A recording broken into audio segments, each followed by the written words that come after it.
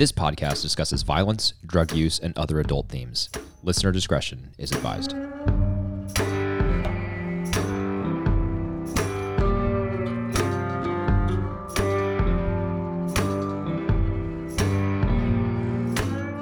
Welcome back to another episode of Breaking Pod. We are here today to discuss Season 5, Episode 8, called Gliding Over All. It is the final episode of the first half of these Season 5 episodes, which is only important because they aired in these two chunks. So there is a cliffhanger that we see at the end of this episode, which meant that if you were watching this in real time, you had to wait, I think, like 4 or 5 months before you got to see the resolution and what happened. So I can't imagine having to do that. I think that I actually watched. I was caught up in real time to this. So were you? I believe that I, had to wait that time in between, and there was all this talk about what's going to happen. But before we get into that, as always, I'm joined by my co-host, co-founder of this podcast, co-founder of the entire Vernacular Podcast Network, Zach. Zach, how are you? I'm doing well, Josh. Love the intros always. I love how you just make the Vernacular Podcast Network sound like this massive network on par with like The Ringer or something. Could be one day. Maybe. Got a couple hit shows, so you never know. Yeah, that's right. Well, this is a pretty good episode, and it's highly ranked by many people who have ranked these things, and I think for good reason too. It has one of probably the most impressive set piece that the show's put together that we're going to talk about. It's both of our choices for best scene, so we'll get to that in just a little bit. But before we do, are you ready to jump right into the 2-minute summary? I am, and this one, first of all, looks like it might actually be closer to 2 minutes. It's pretty long, and I'm gonna time it. I'm gonna turn on my stopwatch. There are hyperlinks, Josh. Hyperlinks. Wow. I'm excited to see how good this is. I'll make sure to point out what the hyperlinks are. The synopsis writers are stepping up their game on Wikipedia. Season 5, really good season, and they're trying to get their summaries up to par. Yep. Bring out the big guns. All right, so here we go. I'm gonna time this as I read this 2-minute summary from Wikipedia. Here we go. Walter meets with Lydia to obtain the names of Mike's associates. Lydia partners with him to expand his distribution overseas to the Czech Republic. Walter takes the names to Todd's uncle, who has ties with hyperlinked Aryan Brotherhood and hyperlinked gangs operating in the prisons. Mike's lawyer and the 9 prisoners, including at least one ready to flip for Hank, are killed. Walter's meth production runs profitably and uninhibited. Skyler makes another effort to convince Walter to give up meth production, and Walter ultimately relents after realizing they now have more money than can even be counted. Walter pays back Jesse his cut of the planned methylamine sale and ceases production and distribution of his methamphetamine. The Whites' children move back in, and the family seems to be back in order. During a family cookout, Hank flips through hyperlinked Leaves of Grass and hyperlink in Walt's bathroom and sees the dedication to, quote, WW, end quote, by, quote, GB, end quote, as Hank recalls a conversation with Walt regarding the initials from his earlier investigation, surmising that, quote, GB, end quote, is Gail Bedecker, also hyperlinked. He realizes that Walt is Heisenberg. Okay, I'm going to stop my timer there. And that was 1 minute and 20 seconds. Oh, okay. So certainly a little bit longer than what we've been dealing with before. 3 hyperlinks here, Zach. First, before you give me your grade, appropriate hyperlinks? I would say, sure. I mean, I just don't understand what the writer was thinking. Like, why link Aryan Brotherhood and Leaves of Grass, but not Czech Republic? Yeah. Right? Yeah. Why link Gail Bedecker and not Mike or Todd? Right. Like, there's some sort of arbitrary choices made here that I don't fully understand, but I mean, the more hyperlinks, the better. I love hyperlinks on Wikipedia because it allows me to go on these Wikipedia rabbit holes. Yeah. Yeah. Gail has a pretty nice entry on, it's under a separate, it's like list of Breaking Bad characters, and he has a nice 4-paragraph entry there. So that's pretty nice. The Aryan Brotherhood thing. Yeah, I can see why that's linked. I don't really understand why we're linking Gail Bedecker. Like, he was a pretty big character. So even though, we didn't link Declan, we have no idea who he is. And I just really don't understand that. So, but anyway, what do you think of this summary? I mean, this is pretty clearly a different writer, which probably explains why there are any hyperlinks at all. This is, I think, one of the best summaries we've had so far. It's not perfect. I would give it a B+. And the biggest thing to me that brings it down is the fact that at the end it says that Hank realizes Walt is Heisenberg. I don't think we're that far, right? That's a little bit of editorializing. Yeah, exactly. I think we're definitely, and you see more of this in the next episode, but we're at the point where Hank realizes that could be the case, but not that that is the case. Yeah, yeah. I think too that the other interesting thing about this summary is that, you know, the order is a little bit out of place. I think that's probably just to make it easier for Sure. the reader to understand. I'm going to give it a B only because I had a little bit of trouble reading it. I don't know why that was. It just felt like some of the sentences were a little long, maybe a little run on, but you know, it does cover all the major points. It also might be because you were saying hyperlink and end hyperlink. I don't know why I was after saying each that. hyperlink. That's a good point. Retracted. I will also say it wasn't Mike's lawyer, was it? I mean, Saul was Mike's lawyer. This was the lawyer for the other 9 prisoners, right? So that's who they're talking about, who was killed. So if you read this and you're thinking, Mike's lawyer is Saul. Was Saul killed? But they don't even mention Saul in this episode. So it's a little confusing there. A little bit of. Well, isn't it talking about the guy who was arrested by the D? Yes. Yeah.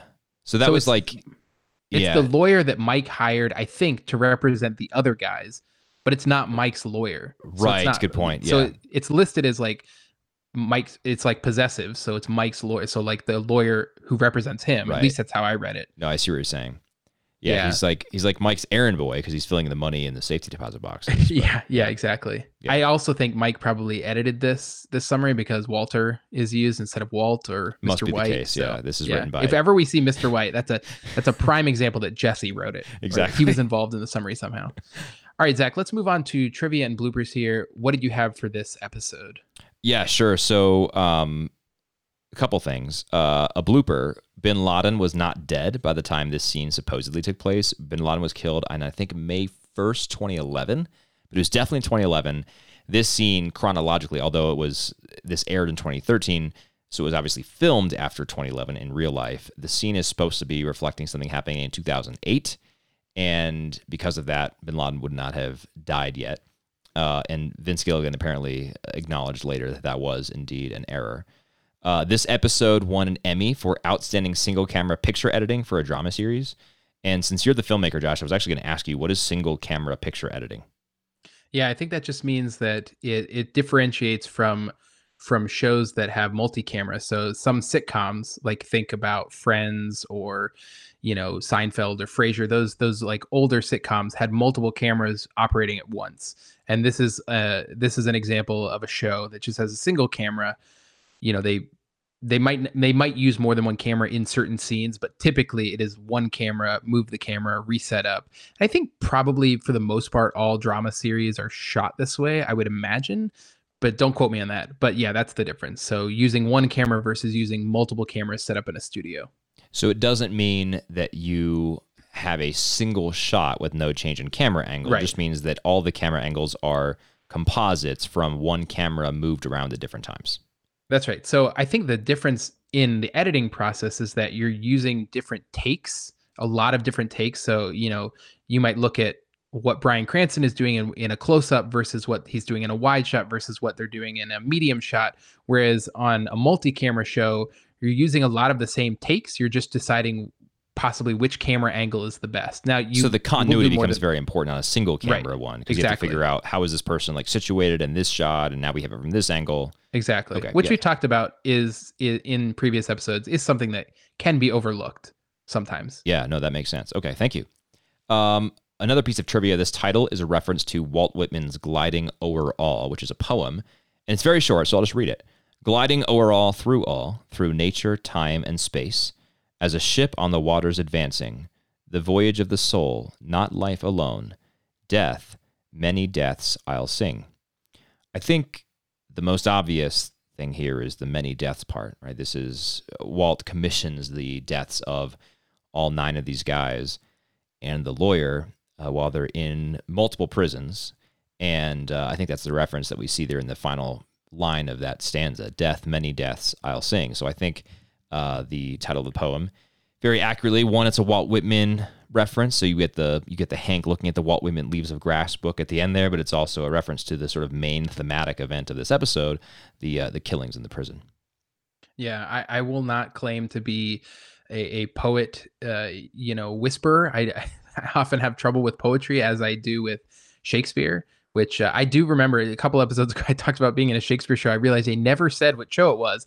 I did remember it was All's Well That Ends Well, for any of our listeners who are following that little thread from our podcast. But yeah, so this is to me, I think, probably more chosen because it references death and also was a Walt Whitman poem, so it probably fit. I'm thinking as if I were to have written this episode and I was trying to think of something to connect everything, I probably would have just Googled like Walt Whitman poem death and seen what comes up. And that could have been, I don't want to speak for the writers. They could be far more intelligent than I am, but that's probably a potential reason why they called it this and why they used that poem. Yeah, the only other thing I'll mention in the trivia piece is when Walt is meeting with the Aryan Brotherhood guys commissioning the murders, there's a painting on the wall. The painting looks like it is of a man in a rowboat rowing away from his wife and family, perhaps. And Walt kind of stares at it and goes into one of his catatonic states, and we get the sort of audio cues of that too, that it all becomes silent. The Aryan Brotherhood leader guy is like trying to get Walt's attention, and Walt's just staring at this picture, and then the guy snaps in his face, and Walt kind of snaps out of it, and then he says, "I'm just thinking about this picture.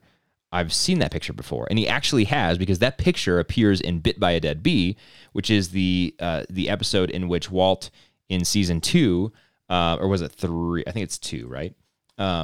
Season 2, episode 3, Walt goes into his fake fugue state, so to speak, and then, walks through a grocery store naked, etc., and ends up in a hospital, pretends he doesn't remember any of it, all to make a convenient excuse for why he disappeared for, 48 hours in the desert. And so it's interesting that, like, the first time it was a fake fugue state, it put him in the hospital, and then the second time it seems like a real sort of out of it moment that he has, where he's staring at this picture of, by the way, a man leaving his family, which is really remarkable.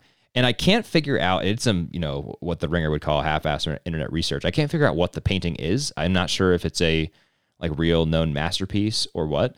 I have not been able to find it, but I think that's just an interesting little thematic tidbit. Well, he does make a reference to the fact that he's seen it a bunch of places, which means he thinks it's widely reproduced, like it's nothing special. I think that's sort of the implication there. Yeah, I don't know. That's an interesting point, though. So I think that's everything for trivia and bloopers.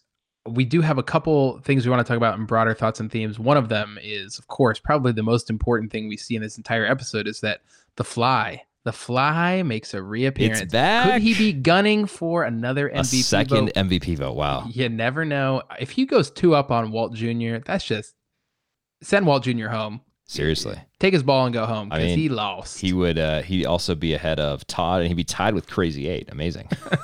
That would be crazy. Now, let's not get too ahead of ourselves. But yes, he does make an appearance at the beginning of this episode, and he's sort of flying around while Walt is waiting for Todd to come in and help him clean up what happened with Mike, which is a very dark and depressing sequence. The other broader thoughts and themes that I wanted to discuss here and get your take on, Zach, is, Walt does have this moment where he comes to Jesse's house. Jesse is not pleased that Walt shows up. In fact, he grabs a gun just in case he needs it. He never reveals this to Walt, but he's ready to take Walt down if he thinks that Walt is there to take him out. But Walt really comes by to, as we talked briefly about in the last episode, to reminisce about the past, when they were in the crystal ship cooking meth. And then he leaves him the $5 million that he owed him, that he said he would never give, that he would never get. And so I wanted to get your take on, why does he do this? Does he feel obligated? Is he actually having a moment where he's feeling some sort of kindness? I mean, we know that he has a special spot in his heart for Jesse, and it seems to be the only person he has any real affection towards at this point. Maybe his children, but they're mostly out of the picture at this point. So what is your take on this? Yeah, I think this happens chronologically right after he tells Skyler he's out, right? Mm-hmm. Yeah, that's right. Yeah, so I think I'm sort of ambivalent on this, and I might have a more defined idea by the time we're done watching through the whole final season. But I think at this point, Walt's exit, he wants to be real. I think he does want to be truly out of the game. And I think, Skylar takes him to see all the money that they have. And she says, this is more than we could ever spend in 10 lifetimes. I certainly can't launder it. And so what he basically has is like dead weight, kindling in case it goes up in flames, whatever, that's serving no purpose there. And he does know that he does, in fact, owe Jesse $5 million. So this is, I think, money that's owed to Jesse. Now, I don't think it's just charity. I don't think it's just like goodwill. I think it's really just Walt recognizing like, well, I don't need it. There's nothing I can do with it. It's just going to sit here. I might as well take it to my partner, who was my partner in crime for, the better part of 2 years or whatever. Do you think there's any ulterior motive here where should he have to go back into the meth game or something that he's sort of, priming Jesse for a comeback? Is this like Michael Jordan returning to the Bulls after some time with baseball and saying like, look, you owe me, man. Like, let's get 3 more championships. This may be the first time anybody in history has ever compared Jesse Pinkman to Michael Jordan. I guess Jesse Pinkman's more like the Scottie Pippen. Yeah. Maybe the Dennis Rodman. There you go. I don't know. Dennis Rodman. He certainly got the like oversized pants. And the tattoos. Tattoos. Yeah. So I don't know if I would say that he's priming Jesse to come back yet. But I do think Walt is calculating enough to realize that he doesn't need Jesse on his bad side forever. And so by rectifying that debt that he does owe Jesse, he at least sort of hedges his bets for the future, right? So it's certainly a self-serving move in that sense. Yeah. All right. Well, anything else on broader thoughts and themes before we move on to best scene? Yeah, I actually I do have one interesting thing. And so I was doing some stuff on here with respect to the trivia and bloopers, and I always look at these on IMDb. They normally have a good collection of sort of some of the trivia and goofs from these shows. And there's this one part that comes up. We saw a couple episodes ago. We saw the whole "I'm in the Empire business" thing, and Walt is sitting in his chair, and he's got a tumbler with scotch or bourbon, some amber liquor in it, and he's having it neat, no ice. And that tends to be the way that we've seen Walt drink stuff before. But when he's drinking with Hank pours it for him on the rocks. And the interesting thing is people think this is a goof because they're like, oh, Hank doesn't drink stuff on the rocks. But I read on IMDb here, this is incorrectly regarded as a goof. And then they just quote here, in previous episodes, Walt did not have ice with his drinks. However, Vince Gilligan has stated that Walt regularly takes on habits of people that he has killed, such as cutting the crust off his sandwiches after killing Crazy 8, or using a towel to kneel in the bathroom after killing Gus. In the episode 38 snub, when Walt and Mike meet in the bar, we see that Mike has his drink on the rocks. When Walt has a drink in this episode, this is a habit of Mike's that he is taking on after killing him. That's pretty remarkable. I would definitely not have recognized that without the assistance of the internet here, but I just found that really interesting. Yeah, that is totally interesting. And it's almost too perfect. Like, I don't want to say that it wasn't intentional, but it's almost one of those things where they could have made a goof and then they went back and they said, well, Mike had ice in his drinks. Yeah, like maybe we could say that. Taking on the habit. Yeah, exactly. Does this work for everybody else? Yeah. Could we find something? Like, it probably was intentional. We've talked a lot on this podcast about how the writers were very intentional with almost everything they've done, colors and songs and audio and everything. So it's likely this was intentional, or at least to some degree. But I always like imagining, what if it wasn't? What if it was just a goof and they came up with something after the fact? All right, let's move on to best scene. And I think that we have already mentioned it here that we're not going to play any audio. It's a really difficult scene to watch. Actually, I did pull some audio. Okay, Josh. yeah. I know we had that in the notes, but I ended up pulling some because I want to play some of the music that we have. Yes. Okay. Pick yourself up. Take a deep breath. Dust yourself off and start all over again. So I think the interesting thing about the scene is, it's incredibly brutal to watch. It's like it's hard to watch 10 guys get killed in Succession and just watch that on your TV screen.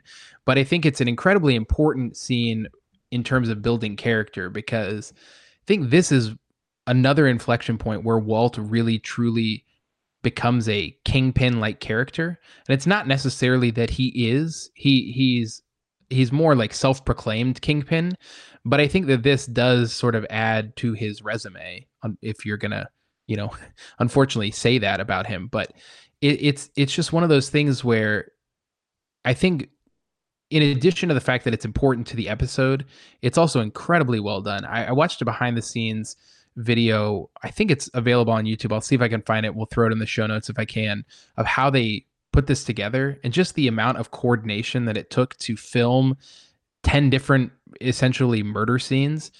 That one where they trap the guy in the room and they light him on fire. Like that was a shot that took them forever, because they had to have a stunt double. They had to have proper safety. They had firefighters on set. I mean, it's just like the amount of effort put into this scene, and the way that it's not just shot, but also acted. You have Walt sort of completely juxtaposed. I was reading that this was sort of like the scene in The Godfather, where you have, the scene of the Catholic baptism juxtaposed with a bunch of murders. And it's just sort of like these two things out of two separate worlds, but they're all sort of intricately connected. And it's just also incredibly well put together in the editing room. So you can see why this episode won an Emmy for that. Yeah, I think most of what you talked about was the visuals, which are really, really impressive for that scene, and alone would do it for me. But I love the juxtaposition of that Nat King Cole song. I mean, if I were to just play the audio, right, the fact that this is like a brutal scene where 10 people are murdered would be last on your list of guesses on like what this audio is from. And this happens pretty frequently in this show, actually, where the sort of benign or even enjoyable music kind of belies the seriousness of what's going on there. And this Nat King Cole song, no exception, right? You just pick yourself up, take a deep breath, dust yourself off, and start all over again. Nothing's impossible, I have found, for when my chin is on the ground, I pick myself up, dust myself off, and start all over again. And it's like an enjoyable, happy-go-lucky song, but on a deeper level, it also works, right? Like, it speaks to what Walt is doing here. He's backed up against the wall. His chin is on the ground, but he's going to pick himself up, dust himself off, and start all over again. And as you said, he's gonna burnish his Kingpin resume for LinkedIn-Kingpin.com. That could be like a Kingpin of the year, a social networking site for Kingpin specifically. This is my candidacy for Kingpin of the year. Yeah, exactly. And here's what I've done: murdered 10 people. That's right. Yeah, I also, I like the idea that he's we know he's not a good guy. We know that he's made a lot of bad decisions. I think him associating with these neo-Nazi Aryan Brotherhood guys, it just even makes it even worse. It's like these guys are not good. They're nefarious characters. Nothing about them is redeeming, especially just the way they're portrayed in this. And to have Walt, it's so interesting to like watch him standing in his window, just calmly looking at his stopwatch to see if this is going to happen. It's talk about taking on traits of other people. This is exactly what Gus did. He would just sit in his office calmly. Great point. While everything happened around him. So, it's just very well put together, and I think pretty clear winner for best scene here. Yeah, and I mean that's why I selected it for mine as well. There's no argument I have with you for best scene there. Let's move on to best moment, and I think we both would have chosen the same thing here too, which is the ending moment. We'll talk about that in just a second, but let's go to your other choice, just so we have some other things to talk about here, which is involved with the meeting that Walt has with Lydia. Yeah, so I mean, I think our best moments are they're two different genres, right? Your best moment selection with Hank in the bathroom is one in which the audience watches a cast member come to an understanding that the audience already has. The other kind of genre, and I don't really have a preference for either one. They can both be equally powerful, I think. But my selection here is a different kind of genre, which is where the audience is revealed something by a character that we didn't know previously, but is kind of a twist or gives us an insight into a character. And so that's what I chose here. I chose the scene where Walt is meeting with Lydia. She's very nervous that Walt's going to kill her, etc. Walt just says, "What a ridiculous notion! You think I'm just going to kill you right here," etc. And then he says, I want the names of the guys. And she says, well, I can give you the names of the guys, but they're all in my head. And I want assurances, etc., blah, blah, blah. So basically, she's really afraid Walt's going to kill her. Walt assures her that is a totally ridiculous idea. She actually gives him the idea of the whole Czech Republic thing that we read about in the 2-minute summary. And they shake on it. So they're going to do business together. Lydia leaves. And then, this is the moment. Walt picks up his hat. And under his hat is the vial of ricin. So he went there totally prepared to poison and kill Lydia. And so you're just like, whoa, this is next level stuff. He is all aboard the Kingpin train. He's going for Kingpin of the Year hard. Yeah, it's possible that he even, his greed possibly even saved her life or spared her life, for the time being. We don't know what'll happen in the future, but because he is interested in this Czech Republic thing, because he thinks maybe I can make a little bit more money, I think he was going there with the intention of killing her, even if she gave him the names, putting the rice in, I don't know, whatever he was going to do with it, in her coffee cup or whatever. I think he had every intention of doing it, names or not. But this idea of I can earn a little bit more money ends up being her saving grace. Like that's what she intends it for, but it works. So I think that's interesting. Yeah, totally agree. So my best moment, and I think, probably what is the premier moment of the episode, what people have been waiting for, is for Hank to find out or to make some sort of realization that Walt is Heisenberg. And we don't have any audio here because there is no audio. It's just Hank using the bathroom. And I guess this was like pre-smartphone. There was nothing else to do in there. So he like reaches behind him, grabs some magazines, doesn't find anything, but then he finds the Walt Whitman book. He flips through it. I'm not really sure why he flips through it. I mean, you would think he would look at it and be like, no, I'm not interested in this. But he ends up opening it up to the page where Gale has written something to Walt. And he sort of, the last shot is him sort of going wide-eyed. And, you're not sure. Did he make the realization or not? Obviously, the Wikipedia summary indicates that he did. We don't know that for sure at this point. I'm starting to sound like those CNN anchors. Who won the president? We don't know at this point. We've got to count all the votes. It's like I'm here like we've got to see what Hank actually knows. We don't. It's nothing is certain yet. Did you see, Josh? There was this thing on. This is, getting far afield, but there was this thing on Twitter where some guy was like every CNN anchor for the past week, and he is just like moving around on Google Maps looking at Ohio. And he's like, look, and then down in this town in Ohio, typically a very blue town. We'll have to wait for the absentee ballots to come in, and then if you move east of here, this town is south of Cleveland, typically a very Republican area here. It was just really funny. And then he's like, oh yeah, there's Green Country Club, obviously, can go green sometimes, but went blue last time, and we're gonna zoom back out here. Zoom back out. Yeah. So good. Anyway, so we at this point, I mean, this is one of those things that you talked about. We've been waiting as an audience for someone on the other side to find out that Walt is this massive drug kingpin, that he's the one who's been making this blue meth. And, I think we talked a couple seasons ago about one of the things that Breaking Bad did so well is that they waited until far enough along in the series for characters to start finding out that it didn't become detrimental to the show, because you couldn't have 2 seasons of Hank knowing that Walt was Heisenberg and still make the show work. I think my reference was that in Dexter, characters started finding out that Dexter was a serial killer like in season 3 or 4. Yeah, that's so true. And then it ran in like 4 or 5 more seasons, and except for Sergeant Dokes, right? And like the solution is just like if someone finds out, they have to die, right? Yeah, exactly. Or the show kind of falls apart. Dokes, what a great character. Great character. I won't do his signature quote because it's a little filthy, but it is funny to watch on the show. But that, so I think what Breaking Bad did well here was that they revealed this information to Hank at a good time. We know that there are only 8 episodes left. The writers had an end game in mind, so they weren't going to play this out like Hank and Walt on the run, fighting out in person, Walt on the run, like they wasn't going to drag this out, which I think was a really smart thing, because ultimately I think that is detrimental to the story, because they have to start making excuses for like, well, maybe Hank goes on Walt's side, or like maybe Walt has a change, like they don't have to deal with any of that because it's late enough in the process that that's happening.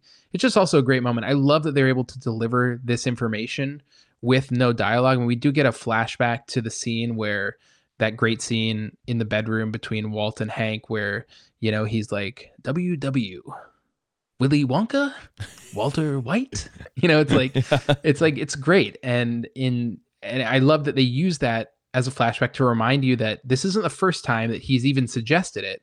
And then Walt does the "you got me," the hands up thing. Yep. And so I just think the scene is really well constructed too. It's just, and it's the moment that audiences have been waiting for someone to find out. Yeah, no argument for me there. All right, well, let's move on to our best writing. We'll go with yours first because sequentially it comes first in the episode, but this is towards the beginning. So what's the story? You get to Mike? Mm-hmm. You get out safe? He's gone. All right. Well, what about those 9 guys in jail? And they got no reason not to talk now. So what do we do?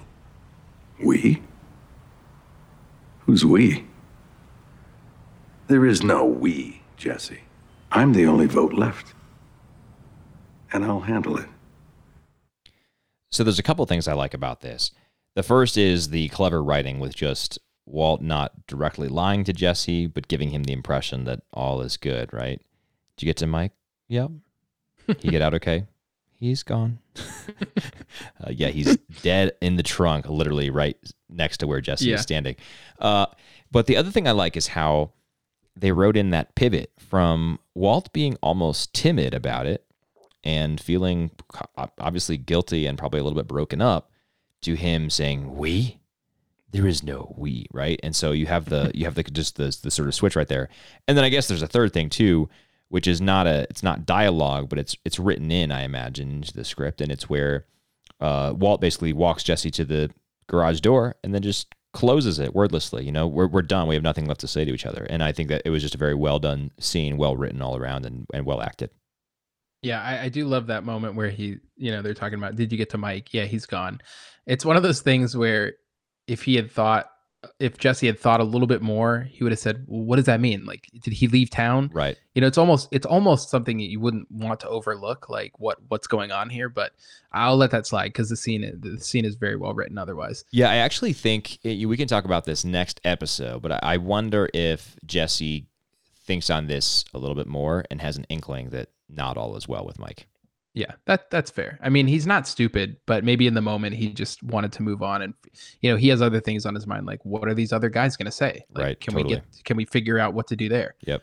Well, my best writing is this scene between Hank and Walt. We don't get a lot of moments between Hank and Walt that are sincere, but this is right after all the witnesses have been killed in Walt's sort of hit on the prisons. And this is the dialogue we get between Hank and Walt. Every day, I'd go back, hiking, pick up where I left off.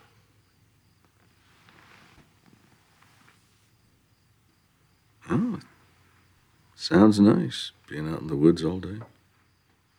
No, it wasn't so great. I got sunburned, there were mosquitoes. Just wanted to make a few bucks, buy beer. I've been thinking about that job more and more lately. Maybe I should have enjoyed it more. Tagging trees is a lot better than chasing monsters.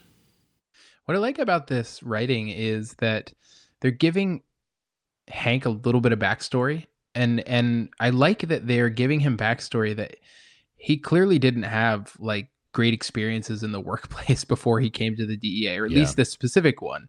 And yet he's reminiscing almost as if he wants to go back, because, and I think what that says to the audience is that it's a difficult job. I mean, he is faced with, like, oftentimes we see Hank as the goofball and he's making jokes and he's cracking, but like this is real. Like we've seen him go through this PTSD. We've seen him have to recover from this, serious injury that he received from the cousins, back a couple seasons ago. And I think that this is just sort of like his exhaustion reaching a certain level. And what I like about it is that the scene could have easily taken place with Marie. He could have delivered the same thing to Marie, but the fact that you have him dialoguing with Walt, who is the monster. Like, he's sitting right there and he doesn't yet know it. It's almost like dramatic irony, and it's just really well delivered. And Walt is sort of, in previous times when Hank was starting to talk about the blue meth or get along those lines, Walt would try to steer. I mean, we know he literally steered a car into oncoming traffic to get them away from this.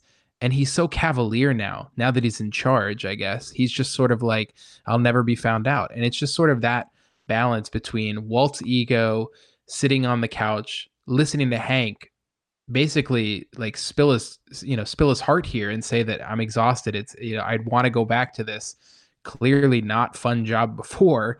And, he's just sort of smugly sitting there. I just like the juxtaposition that they wrote in there. I agree. And there's another juxtaposition here, not in this scene specifically, but with this scene. So this scene and the one with Walt and Jesse, right? Because Hank's not the only one reminiscing. Walt and Jesse then reminisce about, the quote, good old days when they were just cooking meth and not also killing people to do it, right? It was just, just the good old days of us driving into the desert on the crystal ship that squeaked and banged and all that. And so that's interesting to me as well. Yeah. All right. Anything else on best writing before we move on? I think that's it. All right, Zach, nits to pick. Give me any that you have for this episode. All right, I've got one, and I don't even like that this is a nit for me, but it kind of affects the best moment selection of Hank on the toilet. I don't buy how he, looks through the magazine for like 2 seconds before being like, yep, nothing in here for me. Let me see if there's anything else in this basket behind the toilet. I mean, first of all, this guy's like at somebody's house, right? Like, I don't think he's just going to be like setting up shop in there for 15 minutes and perusing something. So that alone is a little bit unbelievable to me. And the fact that he, digs down to the bottom of the pile is also unbelievable. And then to me, the biggest one, you kind of mentioned this already a little bit. He pulls out the leaves of grass. I'm pretty confident Hank Schrader is not a poetry connoisseur. But he's like, no, this is more interesting to me than the magazine. And not only that, who goes to like the very, very first page where things are signed, right? Like, that's what he does. He just, instead of looking at a poem and reading a poem, he's like, let me just go to the very beginning and see if there's an inscription. and that's why he sees the inscription. So once I like saw that again and was realizing that, I was like, oh, this kind of ruins this moment for me a little bit. I mean, the moment itself is good, I think, because of Hank's reaction and the way that's sort of set up and everything. So I still agree with that. But like, I guess the lead up to it, the lead up to the reveal is painful. Yeah, I almost had a nit to pick with the fact that Walt even left it in there. It's clearly like proof that he was involved with something. I mean, you'd have to put a lot of pieces together, but it is a piece of evidence. And then I thought, I sort of talked myself out of that because we've just been talking about how Walt's new attitude is this cavalier attitude. Like it's almost to the point where he's being careless, and clearly here he is. Like he's taking more risks and covering up less because he's so confident in himself, that self-confidence. So I talked myself out of that one. I just have two small things here.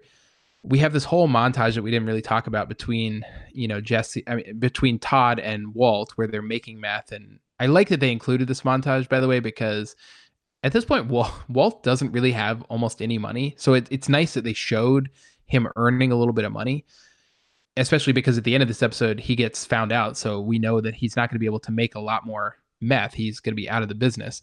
But every time they would put a bag of meth into whatever liquid to be transported to the Czech Republic, I just cringed a little bit, thinking like, there's no way whatever that is doesn't seep through the bags. I mean, like, it's just this, like, all this product you're sending overseas. I don't know, maybe they triple sealed it. It's hard to say, but it was just like, ugh, I hate when they put, and it's not the first time. Like, Gus transported his in the batter. But it was like, it was food batter, which is different from like toxic chemical sludge. Yeah, exactly. That's fair. I guess though, if you're using meth, beggars can't be choosers. So I guess, man. Yeah, I've heard some stories about like, the stuff that certain street drugs will be cut with, and it's bad news. Nasty stuff. So maybe it's not an issue for like your average Czech Republic user. I mean, you heard Lydia talk about the kind of pedigree meth they're used to using. Yeah, exactly. Yeah, I had the same reaction. I was just like, oh man, I hope you've checked that bag for leaks. Like if there's one little hole, that batch is done. Exactly.